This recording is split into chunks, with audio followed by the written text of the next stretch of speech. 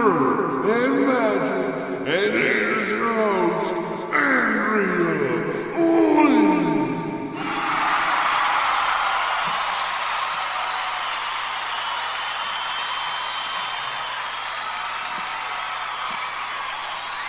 Hey y'all, and welcome to this week's episode. I'm really having fun doing this, so as long as y'all keep listening, I'll keep doing this. I finally got one of my offspring talked into joining me today, so my son Alex is with us today. Hello, I have arrived. Alright, so before we go, deep into today's episode, I want to give a little update to the news story I mentioned a couple of episodes ago. If you didn't hear it, to make a longish story short, at the beginning of this month, a group of friends were out riding ATVs when they stopped at a house that they had heard that was haunted. They wanted to explore it. Well, while they were in there, they found a body in a freezer on the back porch. Then 2 days later, the house burned down. And now, about a week ago, the sheriff's department released a picture of a tattoo found on the victim's right shoulder. I'll post a link to the news story with a picture of the tattoo on the Facebook page if you'd like to go take a look. Now, this tattoo appears to be a portrait, so it wouldn't be a tattoo that just anybody would have. They also say that the victim is male, and he was wearing size 34 PacSun blue denim stacked skinny jeans, a short sleeve t-shirt, and a brown belt.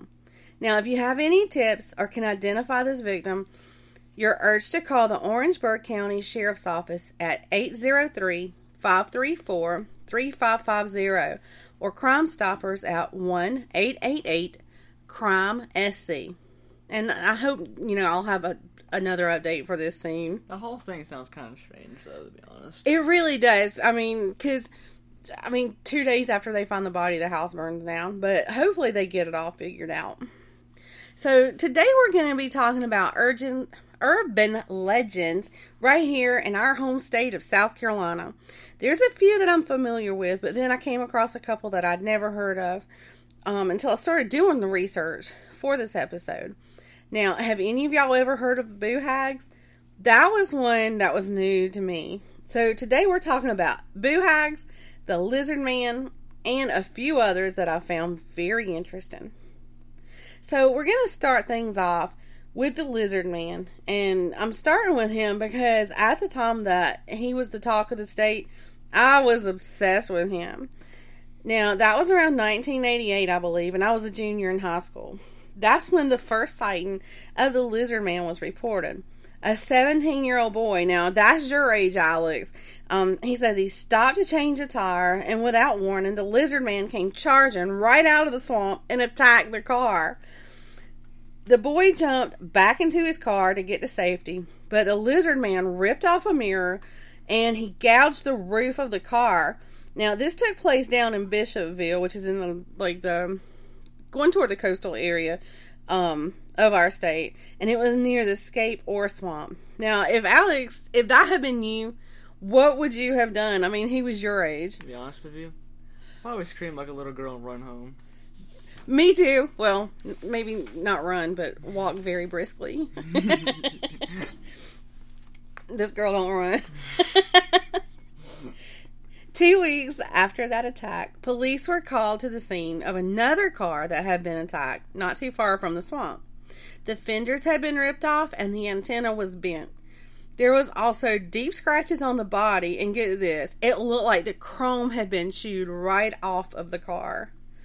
All through the summer, there were more and more reports of cars being vandalized, and people reported seeing a large green, scaly, humanoid type being lurking around in the woods and the swamp. The sheriff even made plaster cast of the three-toed footprints, but they never did anything with it. They didn't call in the FBI to investigate it any further. So when the weather started cooling off here in South Carolina, there was no more incidents reported that year. Maybe he went into brumation like all little good lizards do. But now, in 2015, a woman said that when she was coming out of church, she snapped a picture of the Lizard Man with her cell phone. There's also a video that was taken of him in the swamp.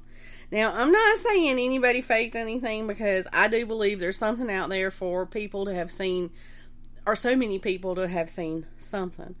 But this particular picture, it looks like somebody in a costume. Now, Alex, yesterday I showed you that costume. What did you think about it? I don't think that's a real photo of the Lizard Man. That man was in a rubber suit. He looked like a mascot for a restaurant or something. So Yeah. It's not him. That's not real. Yeah, it kind of looked like a really, I mean, it was a high scale costume, but it was not the Lizard Man. It was a Lizard Man, but not the Lizard Man. Yeah. So now, Lizard Man is described as being 7 feet tall. He's got red eyes. He's got skin like a lizard, snake-like scales, and 3 pointy fingers on each paw. He's more attracted to vehicles than he is to humans, so that's good to know. Now, remember in 2017, that summer, we had the big solar eclipse that people was just going crazy for? Well, during that, they were hoping that the Lizard Man would make another appearance, but he was a no-show. Now, Lizard Man has even been mentioned on national TV by Stephen Colbert, and he happens to be an SC native, and he's the host of The Late Show. You can follow Lizard Man. He's even got like a Twitter account, so you can follow him. His Twitter is at LizardmanSC. But I noticed the other day that the last post that was on his account was in August of last year. Now, personally, I've never seen the Lizard Man, but when my dad was coming through that area during the time of that first sighting, it was all the craze, you know. There was t-shirts that you could buy. So he bought me one, and I think that t-shirt said something like, "I ain't afraid of no Lizard Man." Now, I guess maybe they were kind of spinning that off of that "I ain't afraid of no ghost" from Ghostbusters, because that was all around the same time. Now, these days, he does have a festival in his honor. And last year, because of COVID-19, they had the festival only online. Now, Alex, maybe this year we should skip going to the Party in the Pines and just go to the Lizard Man Festival. What you think? We're going to see a man in a rubber costume again. Let's go do that. I want to go see the Lizard Man in a rubber costume. Exactly. Alright, so that's really all I got about him. But let's move on to the Boo Hags. And this is the one I had never heard of. So, Boo Hags, they're like described as skinless beings that are bright red in color with bulging veins, and they creep into people's homes in the Low Country through the smallest of cracks. They climb onto their chests while the people are sleeping, and they gain their strength through sucking out their breath and energy, and have also been known to tear the skin off of their victims and wear it to keep warm. That's just creepy. I feel like if it were me, if somebody was ripping my skin off, I probably would wake up in the middle of it, but okay. Now, the origin of the Boo Hag is traced back to the Gullah folklore, and according to the Gullah people, a person would become a Boo Hag if they died and their soul didn't go to heaven because of the bad things they'd done in the past. Now, if you live in the Low Country of South Carolina and wake up feeling exhausted, it's probably because a Boo Hag made you its muse in the night and you don't even remember a thing. Now, I wake up most mornings feeling more tired than I was when I went to bed the night before, but hopefully since we live in the upstate, I'm not being visited by a Boo Hag. Now, Boo Hags, they're repelled by the color indigo blue, so according to the Gullah people, you can paint the tops of your window frames indigo blue, and Boo Hags won't be able to get through the window. Now, another way they say you can protect yourself from Boo Hags is you keep a broom with a lot of bristles close by. And this is so that they say that the Boo Hags, they're like fascinated with numbers, and they just can't pass a broom without counting every single bristle on the broom. Now, I mentioned the Gullah people, and you may be familiar with the term Gullah from that popular 1990s show, Gullah Gullah Island. But if you're not, I'll tell you a little bit about the Gullah people because they're fascinating. Now, the Gullah culture is predominantly in the Charleston, South Carolina area, but you can find the Gullah women and sometimes the men in the marketplace in Charleston weaving and selling their sweetgrass baskets and their spices. Now, Africans who had been captured and brought to America to be slaves were imprisoned together in large numbers. Through this, they formed the Gullah culture. The people there now are descendants of the slaves brought to the Carolinas in the 1500s. The word Gullah comes from the language that they developed while working in the rice fields. Almost 500,000 Gullahs live on the East Coast from Florida to North Carolina, with the biggest population being on the Sea Islands. The fact that they have stuck around for like 500 years, or over 500 years, really, it says a lot about their strength and their sense of community, and I admire that about them. I know in elementary school, y'all went on a field trip to Charleston. Did the Gullah people, were they ever like mentioned, or did y'all see them, or? I haven't heard them. We haven't heard about any of that when I was there, so I have Oh, so y'all didn't, that wasn't part of the field trip? It was not. Okay. Well, now, not too far from Charleston, kind of between, I believe, just picturing in my mind the map, between Charleston and Myrtle Beach, there's Edisto Island. Now, there's an urban legend that comes from Edisto. Edisto. It's an Edisto urban legend. But it's another South Carolina urban legend that makes my skin crawl, and that's the one of Julia LeGree. Now, the first time I had ever heard of her story, I think it was on a show on the Travel Channel. Now, Julia was the young daughter of an affluent family on Edisto Island when she became ill. Now, some stories say she lived on Edisto, and others say that she was just visiting family there when she became sick. Because I kind of found like conflicting information on that, but that's not all that important to the this whole story. So, anyway, she slipped into a coma, and her family kept waiting for the day that she would wake up. Now, back in those days, medical technology was not like it is today, so the doctor pronounced her dead. So, after the doctor pronounced her dead, they dressed her for her funeral so that her family could say their goodbyes. Now, you also have to understand that back in those days, they didn't use embalming fluid to preserve the body, so funerals had to take place very fast. So, she was buried in her family's mausoleum the same day that she was pronounced dead. Now, if you don't know what a mausoleum is, it's kind of like a little concrete or cement building, about the size of like the storage buildings people have in their backyard, maybe a little bit bigger, and it's room for several family members to be not buried, because they don't put you in the ground, but I don't know really the word for it, but they put your casket, I guess, in there, and that's where your body spends eternity. Okay, but anyway, after she was placed in there, they closed the door and they locked it.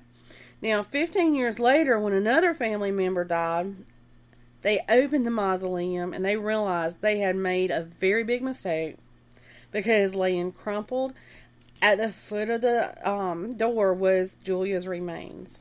Now, on the back of the door was claw marks where poor Julia had tried to scratch her way out. Now, it's thought that her respiratory rate and her heart rates had dropped so low while she was in that coma that it was undetected, and that led the doctor to believe that she was dead. So the shocking realization of that was that Julia had woken up from her coma, but she was unable to escape, and she had to agonizingly await her own death. Now, I can't even imagine being locked in there, hoping someone would hear me screaming or banging on the door, and then knowing you're gonna die in there. And I keep thinking too about, I'm sure she got hungry. Food food is my thing, okay? And I just can't even imagine having to probably starve to death, but anyway, bless her heart. So anyway, so she was buried for a second time along with the loved one whose death led to the discovery of Julia's fate, and the door was sealed shut again. Now, when the family they were still in shock and grieving again, for their daughter being buried. Not once, but twice, they returned to the cemetery to pay their respects. I can't talk today, and I apologize for it. But when they returned to pay their respects, the door to the mausoleum was open. Now, they thought maybe they hadn't securely closed the door the day that they had buried her. So they closed it again. A few weeks after that, a clergyman saw that the door was open once again and ordered it to be shut. Throughout the decades, though, the door has been found opened over and over, even after using big heavy chains and an unbreakable lock. The door just was continuously being found open. Well, about 50 years ago, a door was installed on the mausoleum that could only be opened by industrial heavy machinery. But guess what, Alice? What? It was open again. Well, yeah, I know. So since then, they've just kind of given up on keeping the door closed. So why does the door keep opening? Maybe Julia is just determined to not be locked in that mausoleum again. Many visitors to that cemetery have reported seeing a slow-moving shadow in the area that the mausoleum is located. A few brave folks have even walked inside of the mausoleum. Some of them have reported feeling a strange energy around them, and others have taken photos that contain images that they just can't explain. Now, I haven't visited here yet, but I do want us to take a family road trip. And we're, just to see it. And I'm not so sure about walking into the mausoleum, though. But would you walk into the mausoleum, Alice? I'll be honest with you, I would walk in there. I'm going to turn around. I'm going to see my mom just close the door and it's going to stay shut. I'm going to get scared right after. No, what you're going to see is me, shoving you in and closing the door. Yeah, but no, you got to remember the door won't stay shut. So you're good. You won't be in there too long. No way am I look. It's going to stay closed. That could be true, but it's just kind of creepy to think about. It just won't stay closed, But, alright, so another interesting urban legend in South Carolina that I hadn't heard about, and it's odd that I hadn't heard about it because it's not very far from here, was the Third Eye Man. That's crazy, I had never even heard of him, but the Third Eye Man was first spotted on the campus of the University of South Carolina, which is located in Columbia, South Carolina. On November the 12th, 1949, he was spotted by two students. They said he was dressed in bright silver and was opening a manhole cover. He climbed down in that hole, and then he closed the manhole cover, back closed. So, 6 months after that sighting, a police officer that was making his rounds on the campus came across some mutilated chickens. He believed it was a prank by some students and walked to his car to report the incident. When he returned to the scene, he observed a man dressed in all silver huddling over the chicken parts. The man looked up when the police officer turned his flashlight on him. The officer says that the man had a grotesque face, and right in the middle of his forehead was a third eye. Now, the officer called for backup, but when backup arrived, all that was to be found was a few chicken feathers and some bones. Many of the legends that have been passed around about the Third Eye Man claim that he lives in the steam tunnels under the university. Since then, they haven't seen the Third Eye Man, and the university denies his existence. But Alex, you know what I was thinking was, because it was mutilated chickens, I think that as far as the mutilated chickens go, that maybe it was a prank by some Clemson fans because of the rivalry between them and USC, and the mascot for USC is a gamecock, which is basically a chicken. So that's just my theory, but who knows? Somebody saw something, and somebody was wearing silver, and the all silver just makes me laugh anyway, because it makes me think of back in the probably late 80s and 90s, people wore those silver suits when they exercised to help them sweat more. So that's immediately what I think of when I read that he was in all silver. But anyway. Alright, moving on. So finally, we can't talk about cryptids and urban legends without mentioning Bigfoot. over the years, there have been several sightings of him in South Carolina, and I can even remember when I was a little girl, someone said that they saw him in the woods near the Enoree River in the area that I live in. And Alice, you know, the Enoree River is that river that's just right down there by the Piggly Wiggly where we go grocery shopping. Yes, this man wanted to go get some breakfast. He wanted some bacon. He wanted some sausage. He wanted the whole shebang. He wanted everything. I'm sure he was looking for breakfast and somebody disturbed him. Well, in 2013, a cryptid enthusiast says she had an encounter with a Bigfoot in the middle of the Oconee, in the middle of the woods in Oconee County. Now, she was with her family investigating other sightings of him when a large hairy creature appeared from behind some brush. They stared at each other for a few seconds. Then the creature turned and he just walked away. Well, she described him as being 7 foot tall and covered in red fur. Now, it's not a far stretch to believe that it's possible to find a Bigfoot in South Carolina. There's over 13 million acres of forest here, and that gives that creature the perfect habitat to call home. According to Bigfoot Field Research Organization, there have been 50 sightings across the state since 1964. In fact, there have been 11 documented sightings of him in the upstate.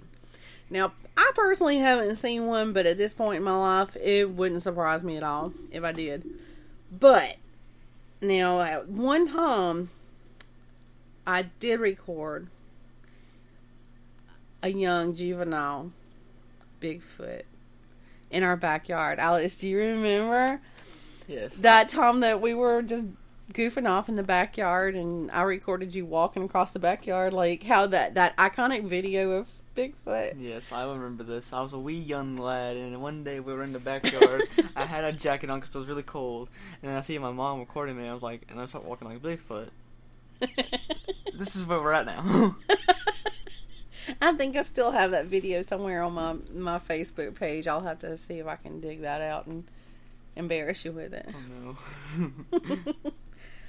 Well, I can't talk about Bigfoot in South Carolina without mentioning the life-size cutout of Bigfoot that someone placed along the James Island connector between downtown Charleston and Folly Beach last summer. Now, no one has claimed to do they've not claimed responsibility for it. But it just goes to show that there's some artistic person out there with a good sense of humor. Now, whether you believe in any of these tales I told you today or not, I hope you enjoyed today's episode. That's all I have for today. Now, if you have any questions or episode ideas, comments, anything, just send me an email at mysterymurdermagic@gmail.com. And you can check out the Facebook page at facebook.com/3mpodcast.